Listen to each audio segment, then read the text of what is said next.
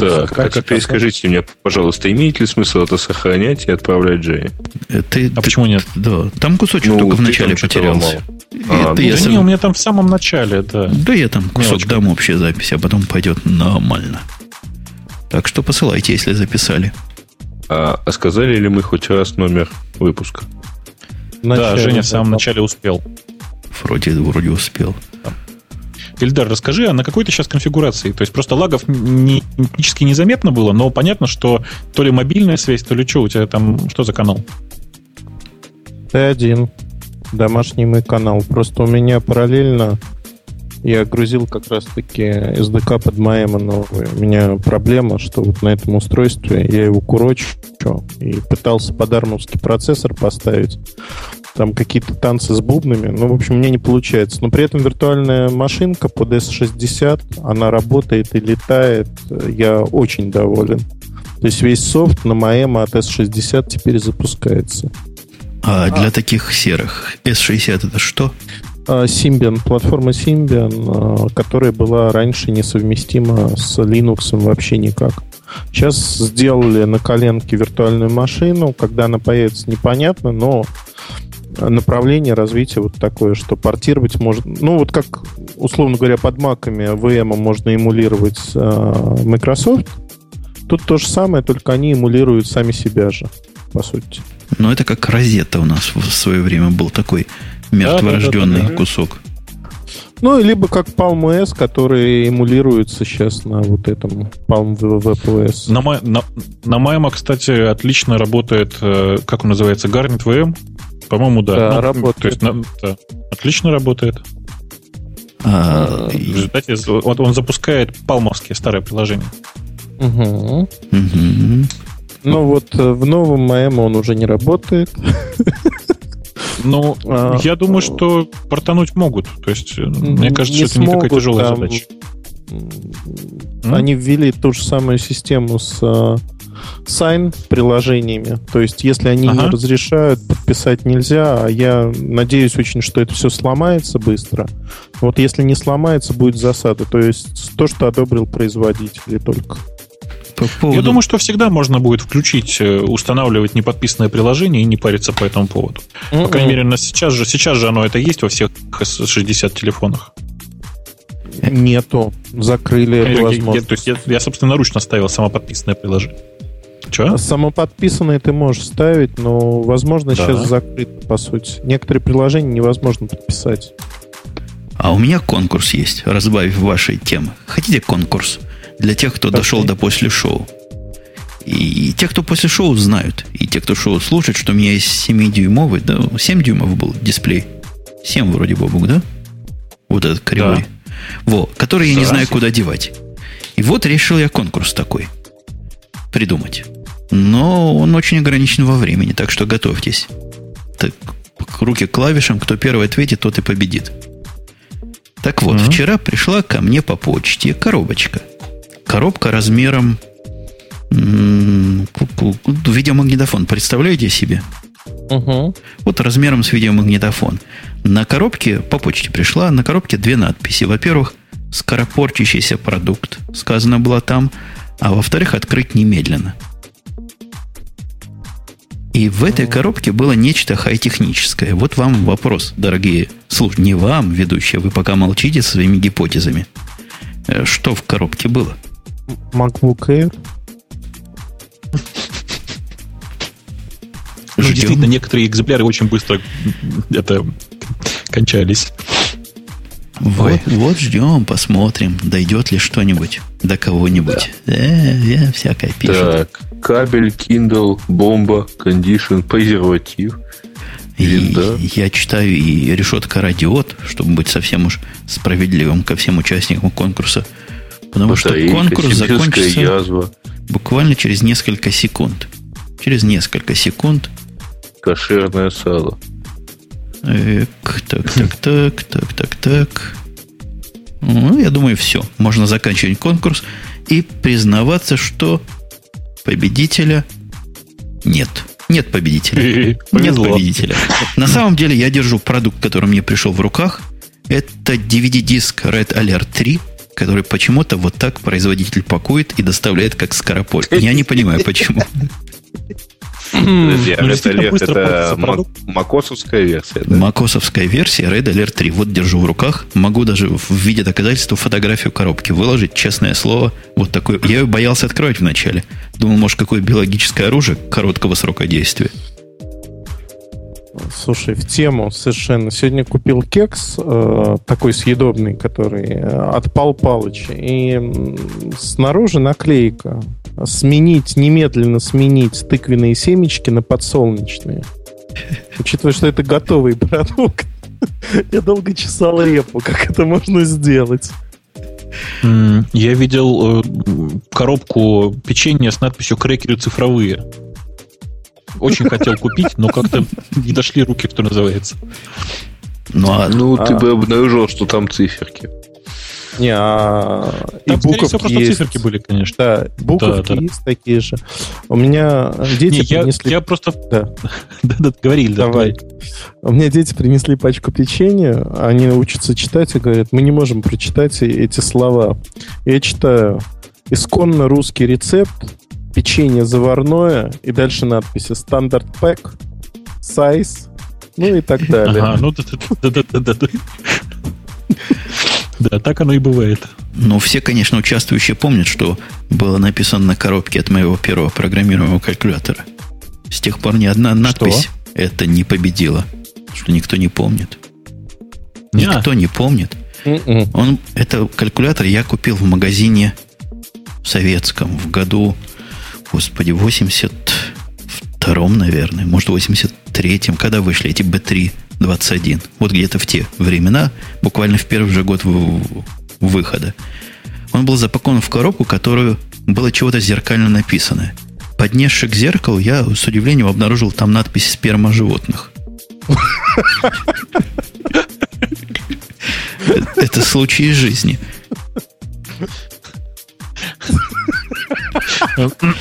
Вот они, нанотехнологии российские.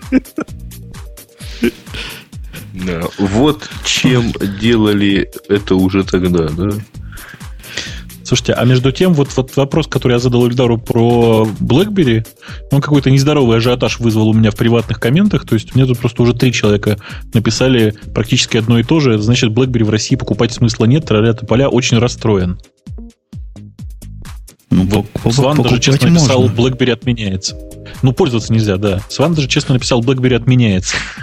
Я не понимаю, почему у вас все так криво, потому что у нас прекрасно все работает и звонки приходят. Ты понимаешь, это зависит от дефолтных настроек, куда приоритет установлен. Почему-то у МТС приоритет на GPRS-трафик.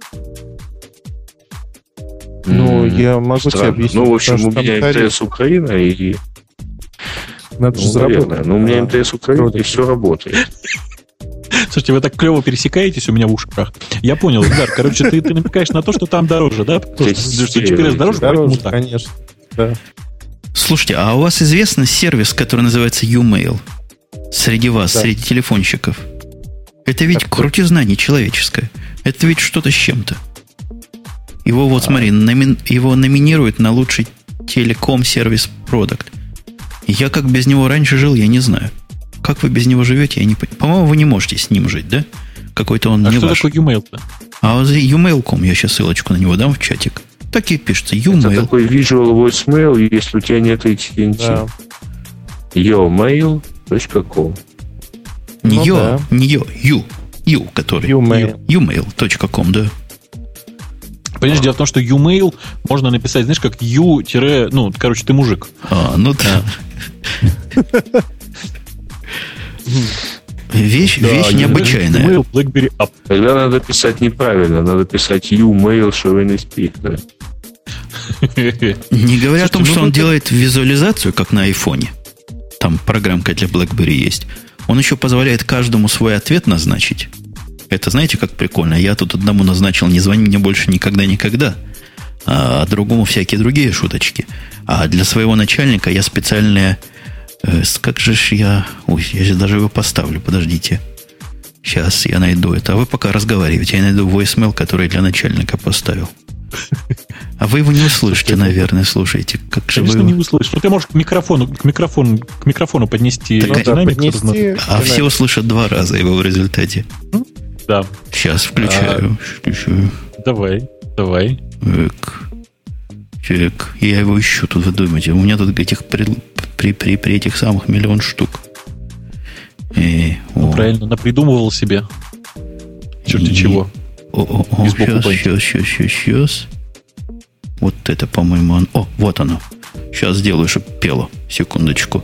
Он сильно удивился, когда первый раз услышал и спросил аккуратненько, а это заказчики, если звонить будут, тоже такое услышат? Я его успокоил, что нет. Так вот так оно звучит. Секунду. Поворачиваю сюда. Ой. Мы тебя слышим, продолжай. Ой, а что он так свистит?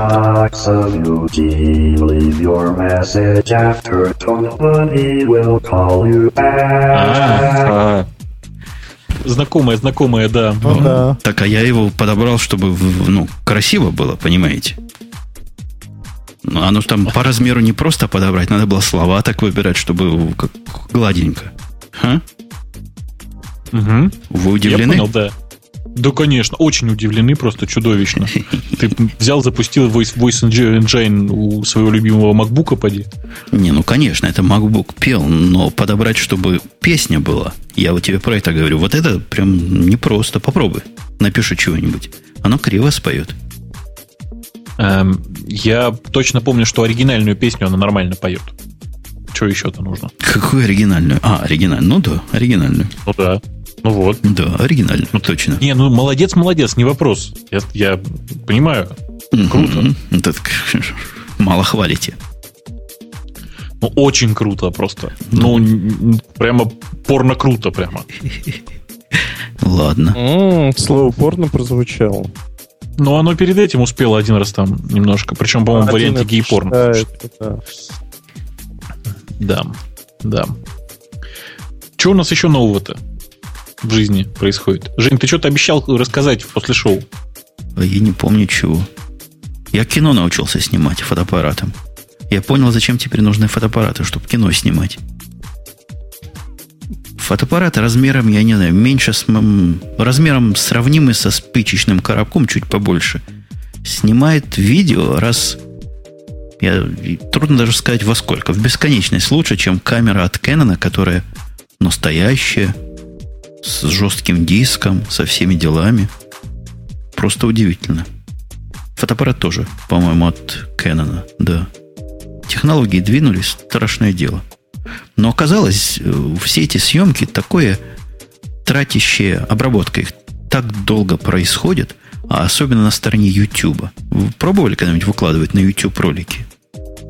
Ну, конечно. Угу. Так страшное дело. Мне понравилось, мы написали свой, да? 6 минут у меня был ролик последний, где Бобук там участвовал. Он делался, наверное, минут 50 на их стороне. Что-то там оно делало, говорит, готовлю. Может, даже больше. Может, час дело. Ну, как, что, конвертило в FLV? Час. Ролик. Ну, а что нет-то? 6 минут. Оно же в очереди стоит. Ты же читал статью в Times, в Time, а не в Times, по поводу того, что YouTube — это один грандиозный фейл компании Google, тратит бешеные бабки, ничего не зарабатывает, и все ужасно. Сван говорит, залей на видео. И, видимо, Яндекса он имеет в виду, да? Ну да, конечно. Сравнить, насколько дольше будет. Не, ну я могу. А если я мов туда залью, она поймет? Она QuickTime понимает? Да, конечно. Да. Прямо залью. Но лучше было бы, конечно, какой-нибудь MP4, но почему бы нет? А как Яндекс. Наверное, надо на Яру заходить какой-нибудь. Там будет мое видео или еще что-то в этом роде. Так, прямо сейчас и залью. Ой, а как же это делать? Как-то у вас все... О, видео нашел. Нашел видео. Хотел наехать, что у вас непонятно. Так. Загрузить видео. О, есть. Есть такое место. Файл с компьютера. А если я ему дам ссылку из интернета на YouTube ролик? Я его, наверное, с ума сведу этим. Не будем ему давать таких гадостей. Добавить ролик. Ну что, понеслось. Сейчас посмотрим, сколько вы будете его обрабатывать. Это как раз тот самый момент истины. Слушай, мы Бобука потеряли. Почему? Я не знаю, почему. Он как услышал про это, про все, и отвалился. Да, он отрубился. У него, видимо, раутер перегрузился. Как у вас в Москве принято. Так. Да. Сейчас уже говорит тут. Ага. Раутер, да, перегрузился? Ты знаешь, да. Ну, так правильно, да. А нечего. Правильно. Драйв муви понеслось. А кто у вас интерфейс сделал? Дайте мне этого человека. Ну, нам не нужны человеческие жертвы, Женя. Я сейчас нахожусь в экране, в котором вот сейчас я туда как-то добавил муви. И я вижу на нем кнопки. Единственная кнопка, которую я понимаю, что сделать, кнопка удалить. А остальное я не понимаю. Например, чего мне сейчас нажать? Надо добавить ролик или загрузить? Загрузить. Ну, я, конечно, догадался, что загрузить. Но ты знаешь, каждому понятно. Я ставил эксперимент. Правильно, правда, не каждому. Но чем более технически грамотный человек, тем больше у него вопросов возникает. Потому что у неграмотных все хорошо. Они грузят, загрузить. Загрузить. Да. Вот я сам, понимаешь, никогда бы не поверил. Но я просто стоял со спиной у человека неоднократно, у людей, которые это делали. И у них вопросов не возникает. Они читают надписи на кнопках, в отличие от тебя. А какие надписи? Добавить ролики. На мой взгляд, когда нажимаешь добавить ролики, это я бы ожидал добавить к вам туда ролики. А это, оказывается, добавить в какую-то вот эту корзинку ролики. Как-то сложно. Еще раз говорю, почему-то у них вот не возникает. Слушайте, да, там вот пользователь Android в чате намекает, что сайт porno-t.com свободен. Тема какая, да. И туда загружать ролики, как Умпутун загружает ролики на видео Яндекс.ру. Это такое порно просто, вообще. Хардкор. Вот сейчас порно происходит. Потому что, видимо, каналы на ваш Яндекс.Видео также заограничены, как каналы на ваш народ-диск. Потому что у меня идет стабильно со скоростью 44 килобайта в секунду. И утверждаю, через 3 часа там будет. Больше это вообще один диск. Один канал, то есть. Сван, зачем ты мне такое посоветовал? Ты думаешь, что я тут 3 часа ждать буду? Так ты оставь, пусть зальется, посмотрим, сколько конвертироваться. Он сказал видео загрузить, я его и загружаю. Я бы быстрее, но не дает. Что такое, я имел в виду, какого размера? Размера 450 мегабайт. Ну, фильма. В HD качестве. Угу. Да, Сван подставил. Как обычно, да. Сван вообще, да, он такой. Одна сплошная засада. Слушайте, а чего у нас теперь? Партисипенты какие-то есть и какие-то не партисипенты. То есть у нас теперь есть люди первого сорта и второго. Да, там схема очень простая. Люди второго сорта, которые только зашли, они не могут говорить, пока ты им не разрешишь. Смотри как. Я даже не знал, что такое бывает в конференциях. Бывает. А как они дадут знать, что они хорошие? Как мы узнаем, что им можно дать говорить? А мы им на глаз верим пока. Вот вижу красный еж, он знакомое лицо. Подожди, а что, красный еж уже у нас? Так давайте уже добавим же. А я могу. Роли, я тоже. А я первый. А я уже тоже. А я первый. Вот гад, а. Вот там еще какой-то мистер Буф. Я подозреваю, что вы сейчас забаните красного ежа. А ты в чем? Ты в том же, в чем я, в Псае это делаешь, да? Ну, почти. В Я онлайне. В Я онлайне такое можно делать? Ну, в моем, да. В твоем пока нет. О, Женя. Он заулыбался. Значит, мы его пустили, а не забанили. Есть еще тут 5 человек, которые как-то стрёмно называются немножко. Как-то модераторы, да, называется, да? Какой-то грандмастер. Как-то страшно. А он не может ничего в свою пользу сказать, потому что он молчалив. Подожди, так ты тоже там, нет? Я модератор. Модератором я был с рождения. А кто вот эти... С рождения? Подожди, а кто вот эти модераторы, которых я не знаю? Так. Кого ты тут не знаешь? Ты не знаешь Свана или Лавале? Свана чувак, знаю. который Angry Elf, это все наше. Это оно, ну, как бы... Он не специально туда пролез. То есть его туда поставили как надо. Да. Это он свое. причем второй, потому что первый поехал по IP-адресу. Ага. Собираться, по крайней мере, да? Тут меня просят рассказать про бензин, я даже не знаю в каком контексте. Как бензин используется в двигателях внутреннего сгорания? Это цикл Карно. Помните? Это еще начало третьего цикла. Обещал рассказать. Я? Ты. Сегодня? Да-да, обещал. Я не слышал, но это обещал. Сегодня. А какой контекст был разговор? Я прям... Контекст, что ваше в Белом доме, что-то с ценами в 2012 году, потреблением на бензин. Да, капец моему Хаммеру. Короче говоря, это такой вывод. Злорадно заулыбался. Президентище наш сказал, что в Америке теперь все машины будут требовать производители всех машин, которые продаются. Тут же есть всякие штуки. Например, они не могут выделять больше, чем какого-то там гадости в атмосферу, чем чего-то. И эти нормы жестче, чем в Европе, говорят. Так вот, теперь будут нормы, сколько они могут тратить этого бензина. Это страшное дело, сколько они должны тратить, как мало они должны тратить. Но говорят, вот если взять даже современные гибриды, то они пока не дотягивают до этих норм, которые станут в 2012 году обязательными. А большие машины вообще базару нема. То есть там спрашивали, а как семейными машинами будет, где третий ряд? Ну, говорят, придется потесниться. Третий ряд поставить в багажник. А что делать этим грузовым? Я не знаю, что грузовым делать, но, надеюсь, не станут отбирать те, кто уже успел купить в моем лице. Хотя, наверное, будут взрыв народного негодования готовить. Ты проезжаешь по улице, а в тебя, как вот эти защитники прав животных, обливают шкуры убитых зверей красками. Так в меня будут кидать презервативы прозрачные, наполненные краской. Без смазки. Я думаю, что... Спутники GPS будут обрушивать. Спутниками давить. На Слушайте, точно. И смотрите, а ведь спутниками GPS очень эффективно давить, вы понимаете, да? И главное, ничего не нужно. То есть никакого прицеливания не нужно. Он точно знает, где ты находишься. И раз только сверху по Хаммеру. А вот еще, кстати, неплохой вариант, между прочим. Поднимаются очень сильно замороженные, к вопросу, очень сильно замороженные яйца. Вот. Например, в какой-нибудь в такой температуростойкой, например, в вольфрамовой оболочке. И просто тупо прямо с GPS-ового спутника там посадить китайца в скафандре, он будет кидаться яйцами в твою машину. Подожди, это какие компьютеры нужны, чтобы рассчитать попадание? Да ладно, какие компьютеры? Просто много китайцев. 2 миллиарда китайцев на орбите. Попадут. Куда-нибудь да попадут.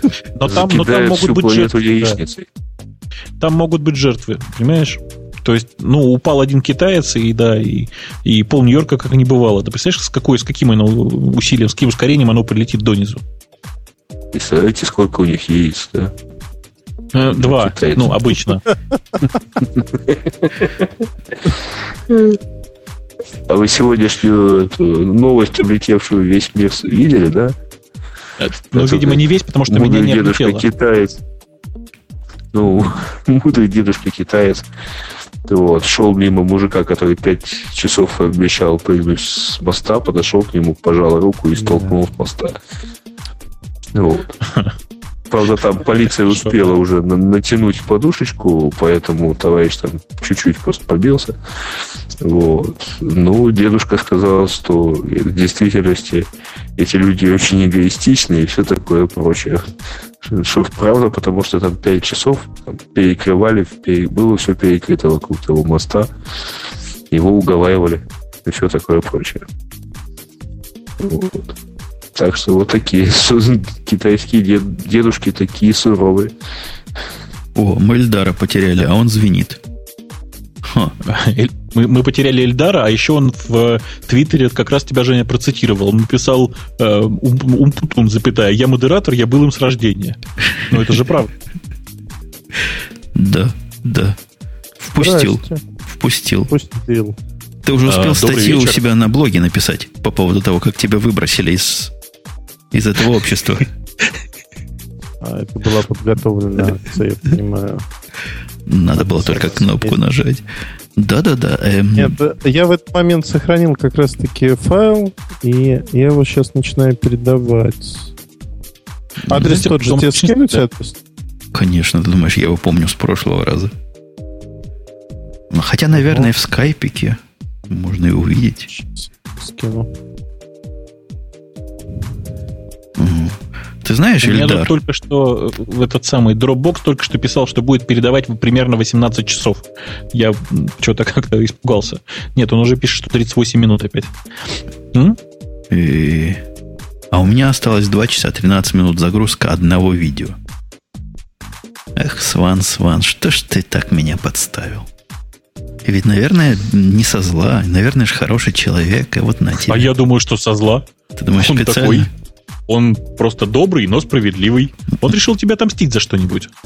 За Аляску? О, Аляска — это моя любимая куртка.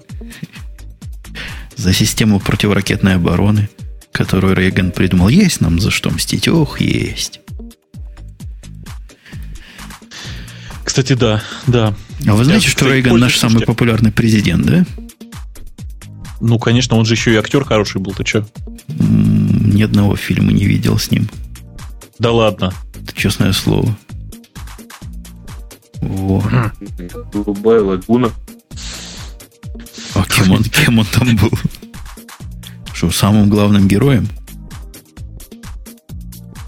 Так, Грей теперь заливает, видимо, чего-то на своем GPRS. Он не заливает, он думает, мне кажется. А, это он такой звук издает, когда я думает. просто молчал.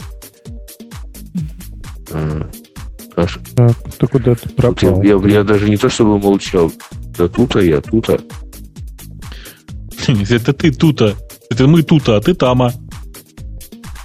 Нет, это мы там, а он тут. Слушайте, а вообще у меня, кстати... Я как-то мощно разогнался оплот до мегабита. Я прямо жутко рад. А я в новом доме заказываю 50-мегабитный Comcast, у которого честный 50 мегабит в одну сторону и честный 10 в другую. То есть без всяких Женя, штучек. слушай, ты на всякий случай все-таки передай мне координаты твоего нового дома. Я для GPS-спутника. Если со спутником, да, если спутником не получится, то мы тут с ракетами что-нибудь придумаем. Нельзя так травить людей. Так зато $140 в месяц стоит. Вы что? Я бы сам не стал бы себе такой покупать, но раз работа платит. Ай. А самое смешное, что у них же есть максимум информации теперь в Comcast. То есть с этими скоростями я не могу больше 250 гигабайт в месяц обмениваться. Что как-то издевательски звучит. Да. Что так мало? Издевательский. Это самый большой лимит, который есть в Америке сейчас. Всех остальных еще хуже. Да. Это такой безлимитный. Говорят, нормальным людям не надо. Их за это тут все ругают, пинают, говорят, как же HD-фильм выкачал, уже десяток, другой выкачал, и уже все, как так? У меня в день вот выгружается, но не в день, там в 1,5-2 дня где-то 300-350 гиг. Ничего, до вас тоже дойдет. Тоже дойдет. Вы к хвосте плететесь, ничего, и ваши провайдеры поймут. А эти не для денег делают, они просто отключают на год. Первый раз предупреждают, я читал у них, меня пока не предупреждали. А второй раз отключают на год. Ибо нечего. На год? Ну а как? Да, на 1 год. Подожди, а торренты как? Вот торренты я тоже. нормально. То есть качай, но до 250 гигабайт в месяц. Самое смешное, за что их тут все гики ругают, говорят, ладно, ну, допустим, мы согласны, но дайте нам счетчик, чтобы показать, сколько мы уже скачали. Они говорят, нет. Когда вы перекачаете, мы вам скажем. И отключим. Это очень по-советски. И даже не очень понятно, как этот трафик считать, потому что на интерфейсе трафик считать, сами понимаете, не то. Надо только выходной считать. А как его хватать-то? Как учитывает его Бог? Ты-то умный, должен трафик знать. На Да. интерфейсе. На интерфейсе нельзя, потому что этот интерфейс у меня и для локальной сети используется. Ну, что ты как маленький? У тебя маршрутизатором что работает? iPort, ePort, Extreme. Нет, iPort. iPort. В таком случае. Нет, экстрим ты неправильно сказал, надо по-другому. Экстрем. Extreme. Нет, подожди. Экстрем. Экстреме. Экстрем, да. Короче, тогда без шансов, если коротко. Ну да, надо просто пускать внутренний трафик по проводу, а внешний через эту самую. Ну, да, то есть еще один раутер надо для внутренней сети, короче говоря. Слушай, что ты прямо... внутренний по адресам идет, или ты ж можешь там исключение поставить? Считать его. В смысле, по назначению, да? Исключать. Да, по назначению. Ну да, надо как-то что в эту сторону прикрутить. Лень возиться, а все стандартные, они глупые, они умеют только на интерфейсах считать. Ай. И не говори. Тяжело. Сменить провайдера можно сменить на более худшего. Сменить легко. Только в худшую сторону. На какой-нибудь AOL, который дает аж целых 50 в месяц. От щедрот своих.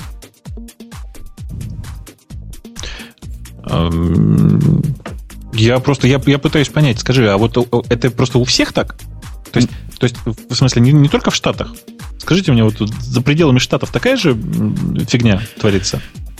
Это начало твориться, это свеженько. Они в конце 2008 года вот это все внедрили.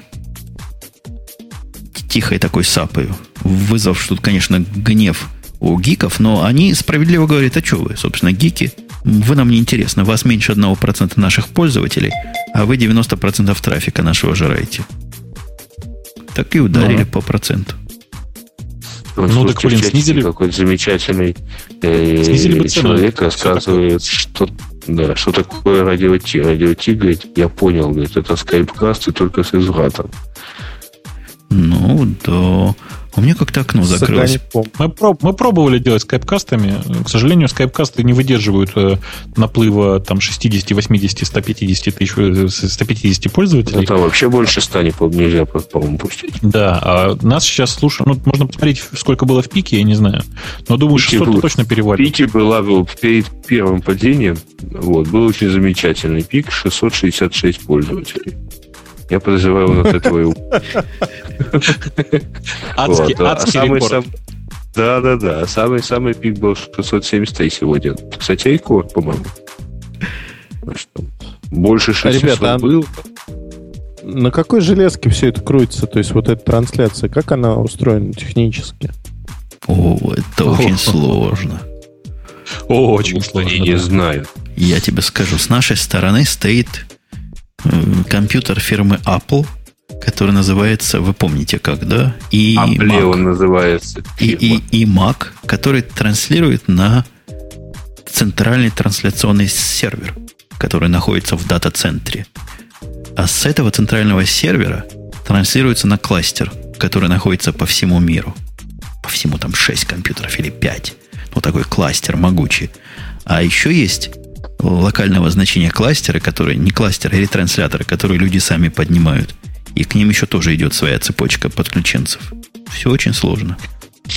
Мне тут анонимный комментатор пишет у нас 6 ящиков с айкастами в разных ДЦ. Представляете? 6 штук. 6 штук. 6 штук. Да. А вот другие, кто стал писать по вашим следам онлайн-подкаста, они как выходят из этой ситуации? Я тебе... Возможно, я их обидел. Да. У них то ли к счастью, то ли к несчастью такая проблема 10. Не стоит. Не, ну почему? Некоторых до 50 дотягивает. Тут да, вот поэтому не стоит пока. Когда все 50 пользователей, им достаточно одной машины просто, Эльдар. Они со своей машины обычно... машина способна отдавать? Ну, 50-60, да. Конечно, почему нет? Наш один сервер, который сейчас ретрансляционный, главный, мастер, он в свое время держал до 180, в принципе, нормально. Ну, не то чтобы нормально. Потом начинало падать. Потом просто все ломалось. Да. Все, что было больше сотни, уже создавало некоторое там подергивание всего подряд. Угу. Пользуясь случаем и служебным положением, поздравляю нашего регулярного слушателя Господи. Я вспомнил. Пользуясь случаем, поздравляем нашего регулярного какого-то слушателя, у которого сегодня день рождения. Мне тут просто присылали сообщение, я, к сожалению, закрыл... Всех слушателей, у кого сегодня день рождения, закрыл, Бобук поздравил. Да, на букву К. Заканчивается. Начинается. И пользуясь, опять же, служебным положением, поздравляю девочку Машу Маури с тем, что она нас опять слушает. Мама, если ты нас слушаешь, привет. Что-то Бобука понесло. Надо просто вспомнить. Подождите, пусть смс-ки присылают. Посылайте смс-ки на телефон Эльдара, а мы их будем зачитывать. У тебя есть специальный платный канал? Наш номер 666-555-43. 2-1. Не жаль человека, у которого такой телефон. Сейчас пойду, будем зачитывать. Смотри, какой бизнес может быть. Зачитывать эти смс-ки. Приятельница очень простой номер. Одна и та же цифра. И ей примерно раз в 3 дня звонит человек, которому интересно выяснить, существует ли такой номер. А раз в 10 дней звонит человек, который делает предложение, от которого она, по его мнению, не может отказаться, и говорит: я вам за этот номер готов заплатить цены совершенно разные. Вот самая большая была 30 тысяч условных единиц, самая маленькая 1000 рублей. Но вот она как-то держит его и держит, никому не продает. Ждет, пока больше предложит. Нет. Она говорит очень просто, что у нее с арифметикой плохо, а так как она себе не звонит, а периодически надо, лучше пусть у нее будет этот номер. А я тут в телефонах на Ванаш перешел. Хорошая такая система. Самое главное плюсость в нем оказалось, что в принципе после того, как ты на него перешел, его можно отключить нафиг. И номер останется. И будет перефорвардиться на тот, который скажешь. Например, на сотовый. Прикинь, у них такая фича есть, называется Network Down. То есть подразумевается у тебя Network Down, и получаешь звонки городские на сотовый. Мне очень понравилось.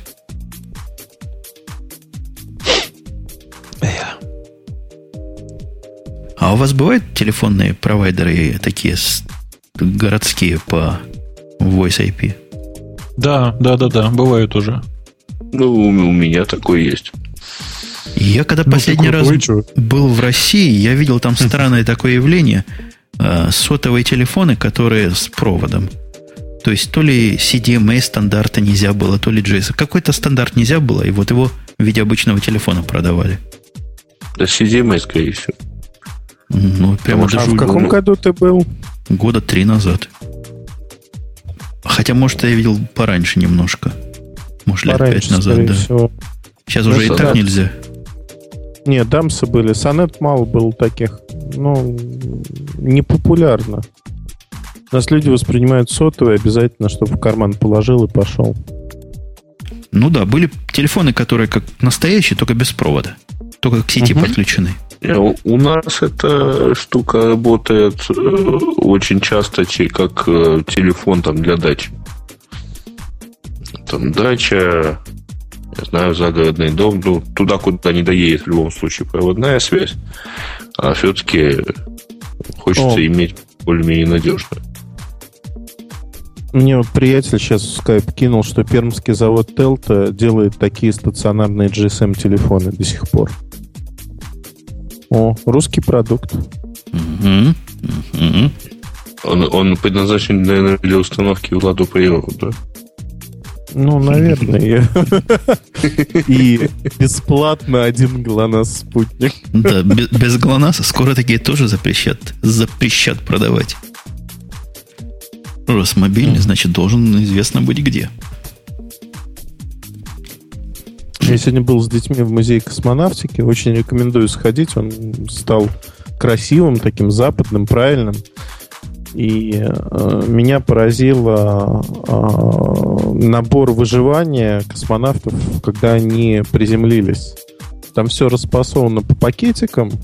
На каждом пакетике надпись. Например, мыло, сигнальные патроны, нож-мачете, и так далее. Такой внушает комплект. то... Они, подожди, они приземляются ж в воду обычно, да, их бросают, я слыхал? Не в воду, где там в Казахстане вода. Степь, это у нас в воду приводнялись, да, в начале. Да. Ого, хорошее дело. А у нас по-разному. Бобук, мы тебя потеряли? Я? Или ты просто морально упал? Ты знаешь... Нет, у меня проблема в том, что я практически не спал сегодня. И когда ты вот начал говорить, собственно, когда ты начал всех представлять, у меня такой рефлекс был, знаешь, я услышал собственный голос в наушниках и чуть на автомате, знаешь, 23 мая 2009 года, доброе утро, Москва. И просто вот я до сих пор в таком состоянии, я ничего не соображаю. Можно подумать, ты когда-то в своем уме в этом шоу выступал. Ну, я обычно был в своем уме, а сегодня кажется, что в чужом.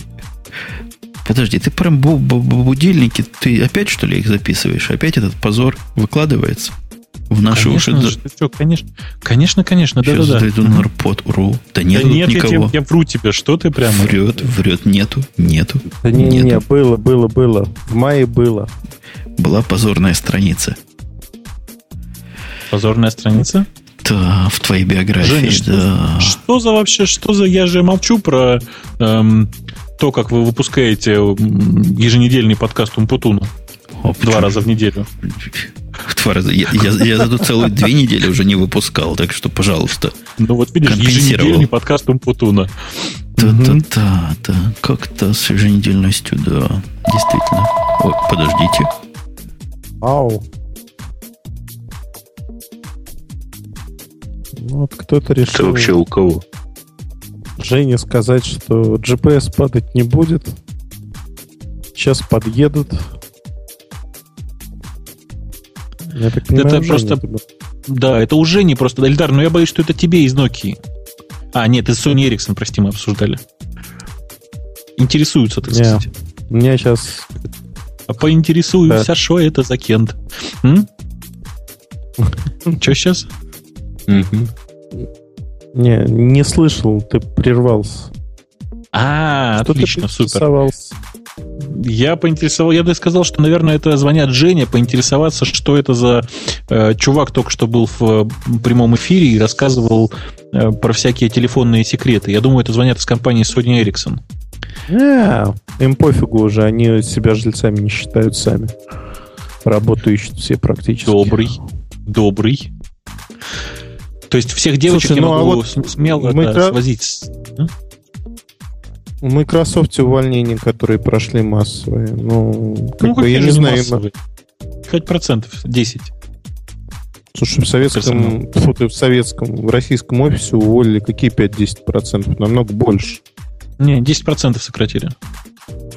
Ты про какое разговаривал? Про последнее. Нет, 10% последнего, которое неделю назад было. Типа того, что-то в этом районе. А о чем вы? О чем это вы все? Знаешь, насколько я знаю, они не всем даже сообщили пока. Там люди еще не все в курсе. Нет, он может быть. Я разговаривал с девочкой, которая там работает. Просто. Короче, Женя, они начали обсуждать, кто тебе позвонил. А я вам скажу, это страшная история. Это бредящие буквально нервы. Слабонервным просьбу отойти от ваших наушников. Позвонила жена и говорит: ты помнишь, когда я уходил, я тебе сказал через 15 минут кастрюльку выключить.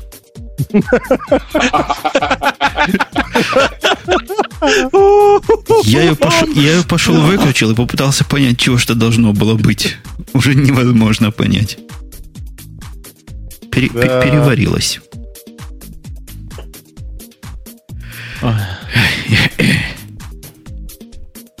Говорят, Эльдар, что твой блог похож на УГ. Как насчет редизайна?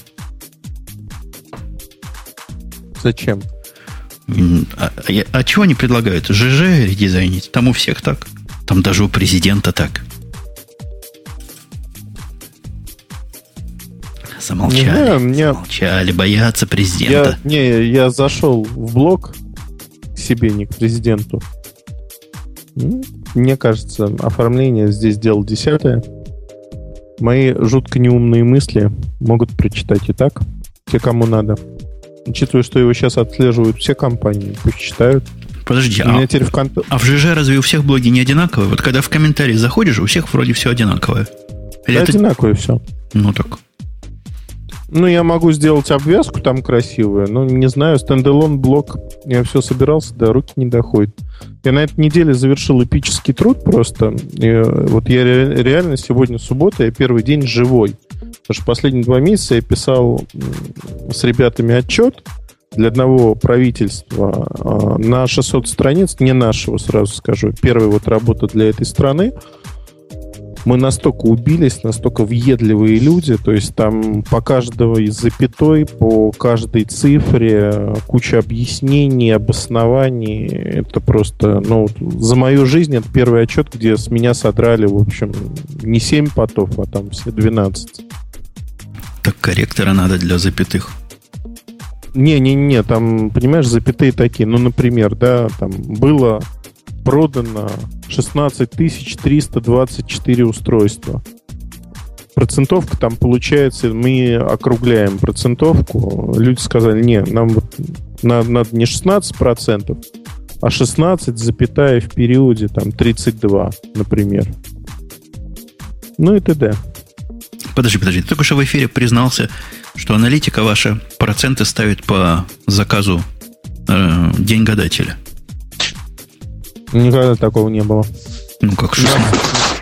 Ух ты, кто-то упал от возмущения. И пристрелили, слышите, да?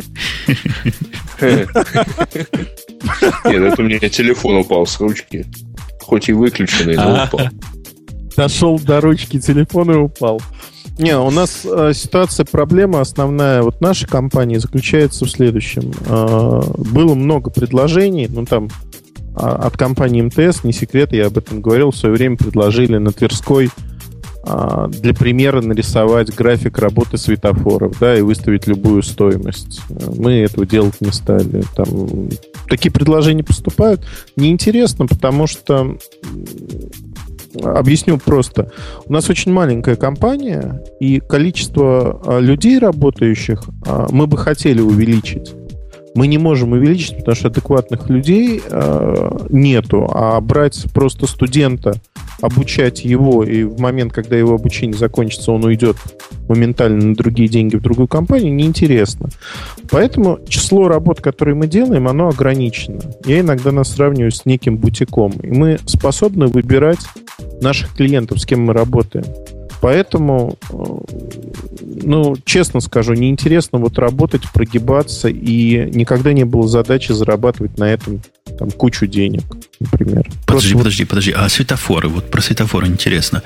Да, то есть можно и такой отчет заказать, да? Сколько светофоров, и как проехать по зеленой волне, и можно рассчитать? Смотри, Жень, на российском рынке очень простая ситуация. Один оператор, про которого мы сегодня весь вечер говорили, так или иначе, он заказал отчет с некими вводными. То есть он пришел не к нам, пришел там к коллегам, в больших кавычках, и сказал, нам нужен отчет, что компания Билайн ведет нечестную игру. Вот в этом отчете должно быть то, то и то. Дальше эта компания выпускает подобный отчет. Что происходит? Они выпустили этот отчет, оператор его берет и говорит, вот это не мы сказали, это вот они сказали, что у них все плохо.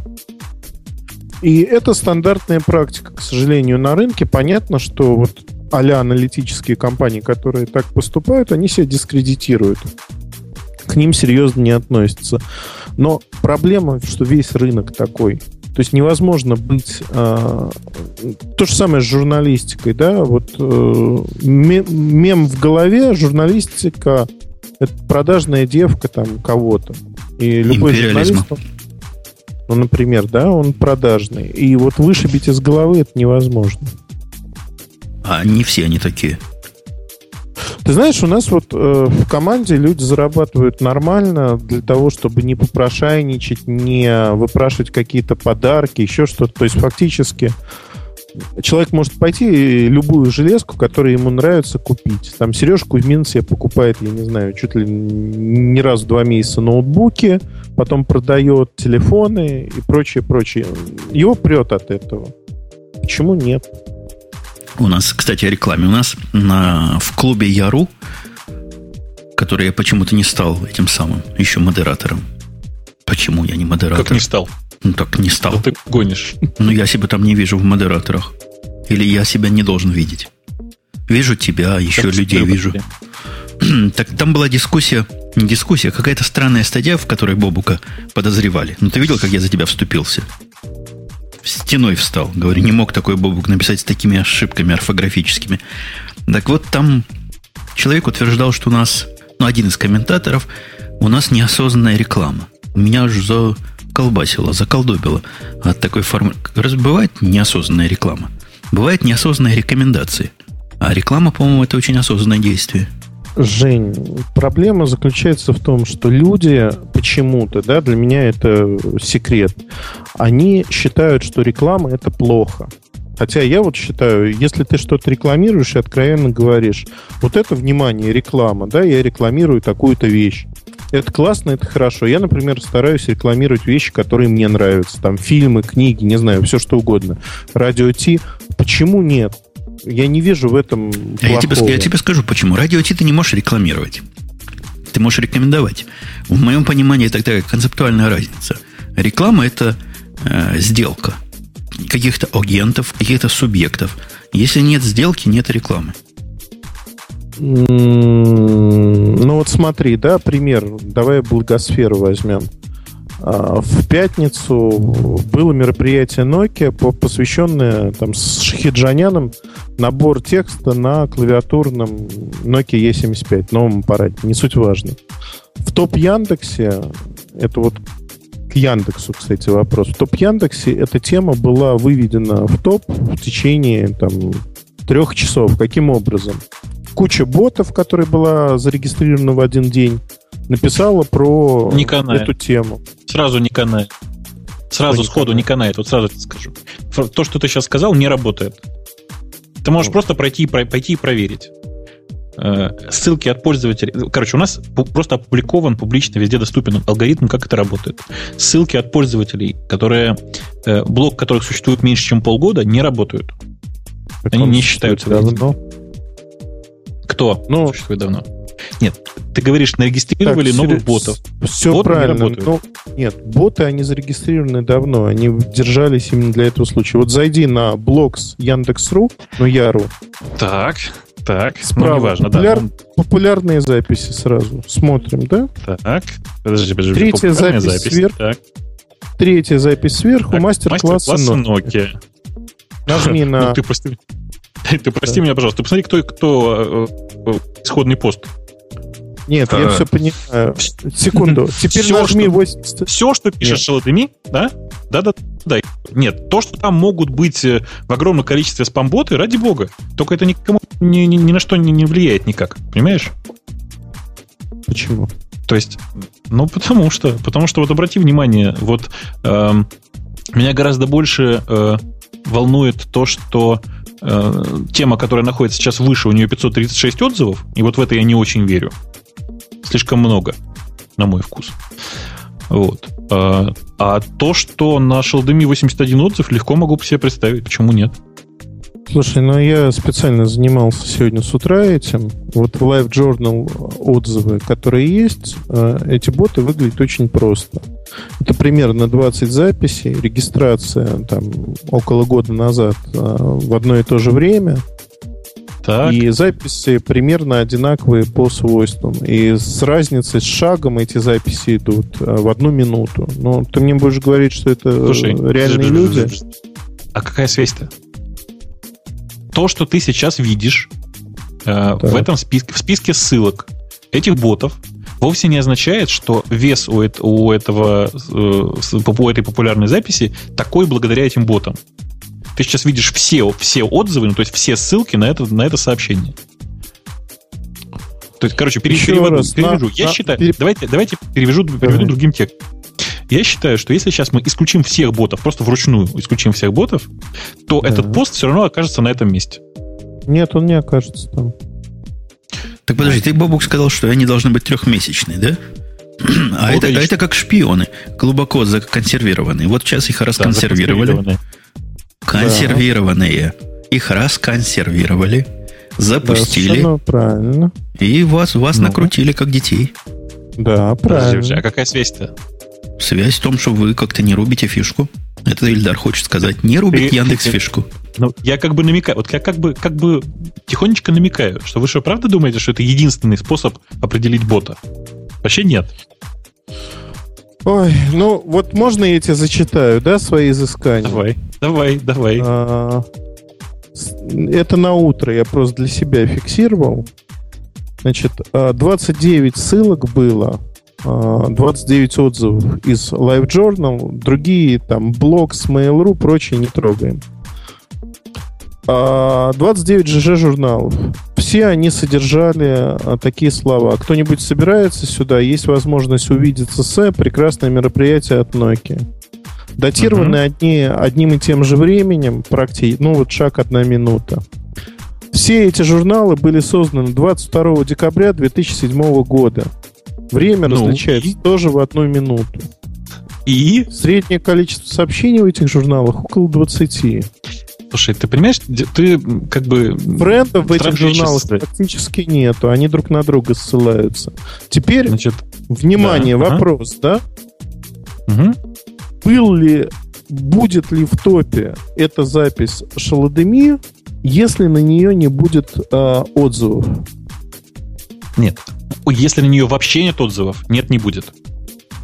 Так, вот теперь мы подходим к вопросу, если ты смотрел на это дело утром, то есть, грубо говоря, если ты это смотрел действительно утром, ранним. Утром. Она была в топе на 1 месте. Отлично. Чтобы оказаться ранним утром по московскому времени в топе, достаточно 3-4 ссылок на тебя. Честных, нормальных 3-4 ссылок достаточно авторитетных пользователей. Там было ссылок намного больше, около 40 с чем-то. И это ссылки были ботовские. Никаких ссылок от реальных пользователей там не было. Может, затесались. Я не готов в это поверить, то, что там не было ни одной ссылки от нормального пользователя. Правда, не готов. Но просто потому, что я... Да, я тебя слушаю. Я тебе потом... Я могу совершенно с тобой... давай не будем спорить, потому что я знаю, сколько за это берут денег с клиента. А в чем проблема? Я тоже знаю. А сколько, скажите, интересно. Может, я тоже кому-нибудь заплачу? Этот прайс-лист, он еще с давних времен был озвучен и неоднократно выложен в сеть, если ты помнишь. В виде замечательного Excel. Он другой. Он уже немножко другой, потому что но тем не менее. Они по-прежнему есть, они никуда не делись. Но, понимаешь, как это? Все связи своей жены я знаю и контролирую. Конец цитаты. Не путай сообщения от Благуна, например, которые в данном случае тоже периодически присутствуют. Благун я не трогаю, потому что этим занимаются совершенно другие люди. Я знаю. За совершенно другие деньги. За смешные совершенно деньги. Это не важно. Короче, в двух словах. Организация. Нет, мы не занимаемся Благуном, это неинтересно нам совсем. У нас другой бизнес. Так вот, я просто сейчас... Это смешные деньги. Это не смешные деньги. Давайте я скажу очень коротко. Вот если сейчас открыть из интереса стат Яндекс.ру, или как он называется? По-моему, так должен называться. Можно посмотреть. Но в реальной жизни это все-таки смешные деньги. Дело в том, что посещаемость поиска по блогам, поиск по блогам вообще это очень нишевый сервис. То есть его посещает, в общем, очень мало народу. И ради, 200 тысяч пользователей что-то накручивать, это смешно. Секунду, вот смотри, да, неважно, кто сколько чего посещает, там, ВКонтакте та же самая дутая история. Важно, что можно прийти к заказчику и сказать, вот есть блог с Яру, мы вывели эту запись в топ. Это стоит столько-то. И вот эти деньги можно уже взять. А это, извините, принципиально другие деньги, которые не бьются на реальные показатели посещаемости, вовлеченности людей и т.д. и т.п. Ты про что сейчас говоришь? Я просто не очень понял. Дело в том, что большая часть рекламодателей, она ведь считает по возвращаемости. Я не про рекламодателей говорю. А про что? Я говорю про такую позицию, как пиар в блогах, например, да, которая продается компаниям сегодня. Продается дороже, чем прямая реклама. Ну, это понятно. Это естественная история. Просто этот самый... Эта история не очень естественная, потому что слушай, в PR традиционно денег сильно меньше, чем в маркетинге. Это зависит от...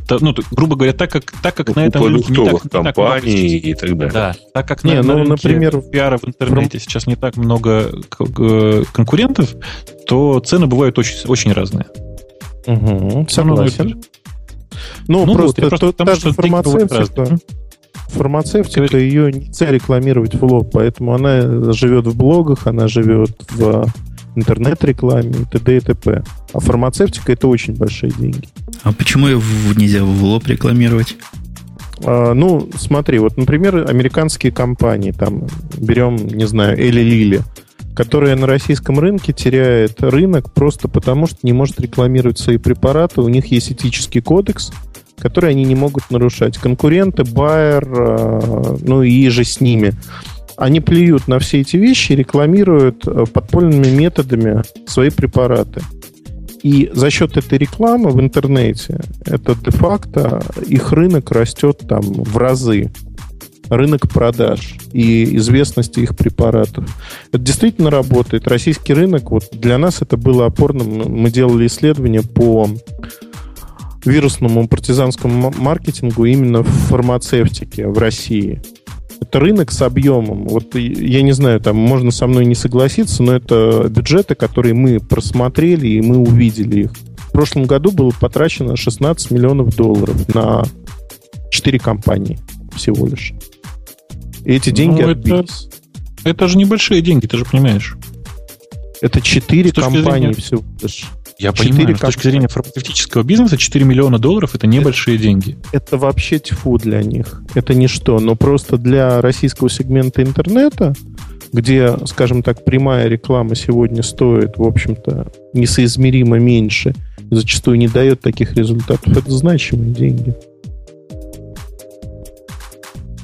Не знаю. То есть у меня есть ощущение сейчас, что реклама в блогах сама по себе — это очень малоэффективный способ. Если говорить о той рекламе, которая называется вирусная, черт ее знает. Понимаешь, это же, как известно, 50/50. Или получится, или нет. Не. Ты знаешь, ты вот сейчас говоришь очень правильные вещи. Я с тобой целиком согласен. Но никто не продает рекламу. Все продают миф. Миф звучит так, что сегодня реклама, стандартная реклама, там баннерная, например, не действует. Поэтому все делают спецпроекты. Блоги — это модная вещь, когда говорят, что вот вы знаете блоги, вот за ними будущее, в них все работает, потому что мы не рекламу делаем, а мнение людей. И продается миф в красивой упаковке с числами, с топами и прочими вещами. За ним обоснований нет никакого. Вот 0 обоснований, реально. Ты это понимаешь, я это понимаю. И за доткомами тоже не было обоснования. И за многим чем еще. Да. Да, вообще о чем мы говорим? За деньгами нет, за долларом нет обоснования. Слышишь, Женя, да? Да как ясное дело, откуда за ним обоснование. За ним золото раньше было, а теперь и золота нет. Нифига нету. Бумажки. Одни бумажки. И опять, смотрите, опять все свалилось на деньги, на доллары, на политику все свалилось. Все сначала говорили, кто хуже, Яндекс или Google, выяснили, что Яндекс, но как-то плавно перешли, что Америка в этом виновата. Ясный пень. Америка виновата. И как нам пишут, вы все умрете. Тоже концептуальная мысль. Гриш, а вот глупый вопрос. Понятно, как вы считаете, да? Но тем не менее, вы развитие блогов видите именно в качестве сервиса? Потому что сегодня у вас это конкурентный продукт, в отличие от того же Гугла, да, блоги. Поиск по блогам и прочие вещи. А что в будущем? То есть вот как вы видите перспективу этого направления? Если оно настолько маленькое для вас сегодня, оно действительно маленькое. Я не очень понимаю вопрос. Ты спрашиваешь, насколько это важный для нас сервис? Ну, насколько вы будете его развивать и поддерживать? Мы любой сервис, который мы не хотим развивать, на нем это сразу видно становится. Понимаешь, вот мы, например, народ.ру не развивали 5 лет, на нем это все хорошо видно. А если говорить о поиске по блогам, то мы тут постоянно какие-то новые фичи добавляем, новые фишки, но там сейчас гораздо более интересен вопрос о стабильности сервиса, к сожалению. Потому что, если ты им пользуешься регулярно, ты знаешь, что он периодически работает, мягко говоря, не очень хорошо. Вот. И там сейчас главное направление – это вот на стабильность. А так, конечно, это приоритетный сервис, и, в общем, мы честно всем говорим, что это очень важный сервис, в первую очередь, не как, не знаю, там, не как средство зарабатывания денег, да, а как средство рекламы, что ли, потому что поиск по блогам сейчас в интернете как в каждой бочке затычка. То есть никакая аналитика по интернету не обходится без поиска по блогам. Ответил? Ответил. Аналитики я, правда, мало видел. Аналитика — это громкое слово, прости. Но, конечно же, ни один отчет какой-нибудь по интернету... или все, понял. Понял, да? То есть понял. Все, что в газетах идет, оно все я везде... понял. Да. Ну вот. А у вас есть такой, как Google Analytics, только Яндекс Analytics? Есть такой продукт? Есть, но они не сказать, чтобы конкуренты, да, то есть они для параллельных нужд, что ли, как это сказать. Сережа, наверное, лучше может рассказать. У нас-то это, как бы так сказать, от другого рынка растет.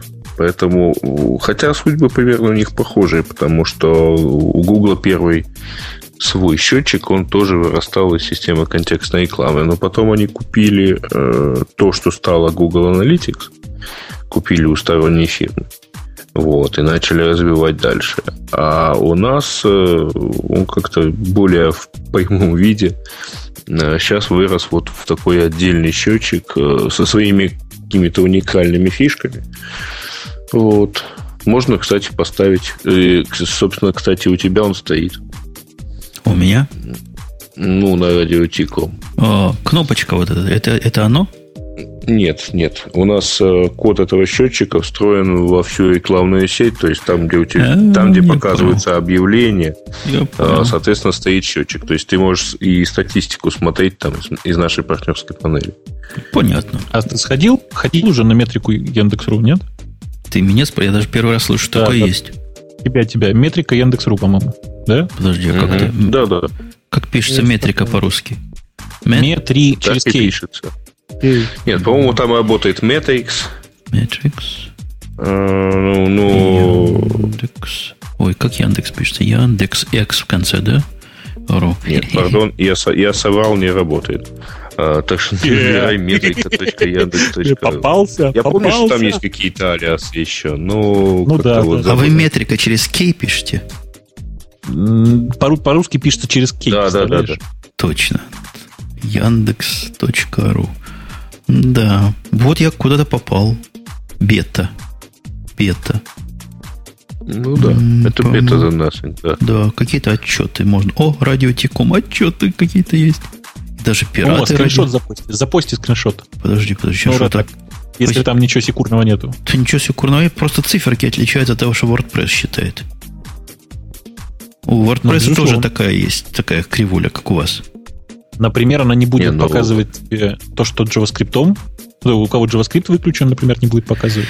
Визиты, посетители. И потом это сторонний счетчик, в любом случае он новые посетители. Что-то как-то новых посетителей, доля новых посетителей. Это доля, это процент. Тогда круто. 40% каждый день доля новых посетителей. Это плохо, на самом деле, Жень.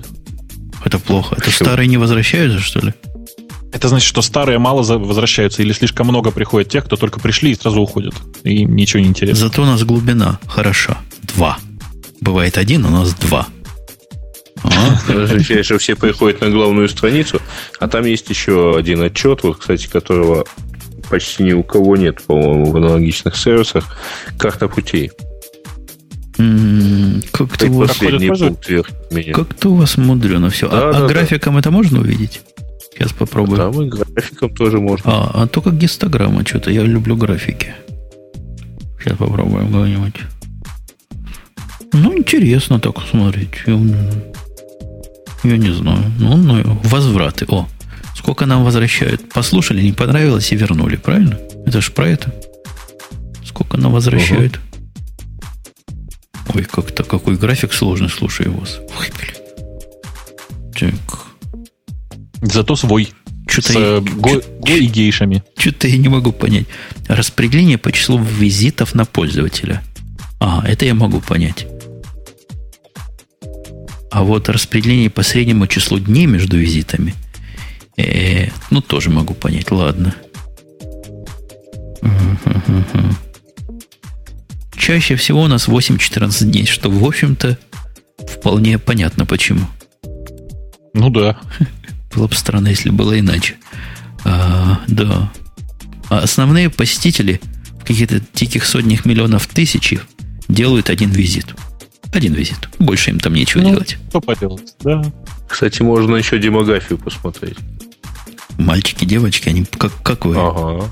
И по возрасту. Подожди, откуда вы знаете?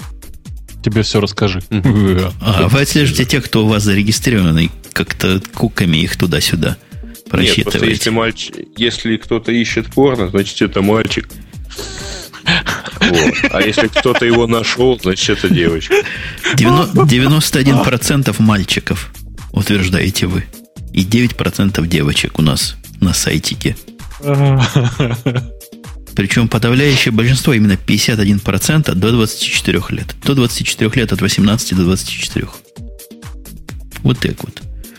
А сколько у нас журналов... Может, в общем-то, приводить к такому странному выводу, что все те товарищи, кто с утра, кто в начале шоу нам устраивал веселье в чате, это были живые люди. Не, их тут 11 младше, их тут совсем немножко. 1%. Но есть, да. Бывают и такие. Но точно они были мужчинами. Я думаю, да, судя по вашему первому графику. Крутенько, крутенько. График так разъезжается. Я где-то в какой-то библиотеке видел. Вот такая фича была. На Ф как-то библиотека называлась. У вас не такая или сами писали? Ты слишком сложный вопрос задаешь. Мы какой-то выбирали для Java. Не для Java, для Flex какая-то такая. Чтобы вот так все прыгало. Ну да. А за год... В действительности просто вот про кто рисовал графики мы точно не знаем. Ага, понял. Жень, скажи, ссылку поймал от меня? Of course. Отлично. Христофор Бонифатич. Ты что-то хотел сказать? Наверное, ты хотел сказать, что пора бы расходиться, да. Ну, во-первых, да. Во-вторых, у нас все эти графики рисуются одинаковой совершенно библиотекой, которая у нас, такая стандартизированная на всю компанию. Угу. Это хорошо. А вот за год Ты сколько у тоже нас девочек? Да? Ой, да, как это? У вас какая-то стандартизация? Это у нас, не у вас. Или у вас какую-то стандартизацию придумали, что-то про политику я недавно слыхал. Сейчас уже трудно понять, то ли у вас, то ли у нас. Одни и те же лица. Девочек. Ух ты, за год 11% целых. Я этим горд. Если верите. Я бы на вашем месте, слушатель, не верил всему этому. Потому что как они понимают девочку, мальчика на радио Ти, это, конечно, какой-то... А ты покрути вниз, кстати говоря. Там внизу есть маленький дисклаймер. Только по той части трафика, для которой существуют данные по демографии. Я могу понять, что если это по человек... какой части, кстати? 34% визитов. Ну вот. То есть это которые у вас как-то засветились где-то. Понятно. Ну вот. Это вы приватные данные их используете. Понятно. Ждите коллективного иска. От этих вот 34%? Конечно, мы с Эльдаром организуем. Это еще один хороший бизнес-план, между прочим. Он аналитику посчитает, а я подготовлю правовую базу. Да? Легко. Будет они нам до конца жизни платить. Пенсию. Источники. Интересный сайтик такой. Но тоже он такой для аналистов, похоже. Как-то мне тут найти, чего я хочу посмотреть, трудно, как, в принципе, и на Google Analytics. А ты знаешь, что ты хочешь посмотреть? Ну, вот с этого начинать надо. Мне просто как-то он не особо нужен. Вот число видно там сколько людей входит в день, сколько людей в день выходит. Ну, ладно. Хорошо. Пускай входит и выходит.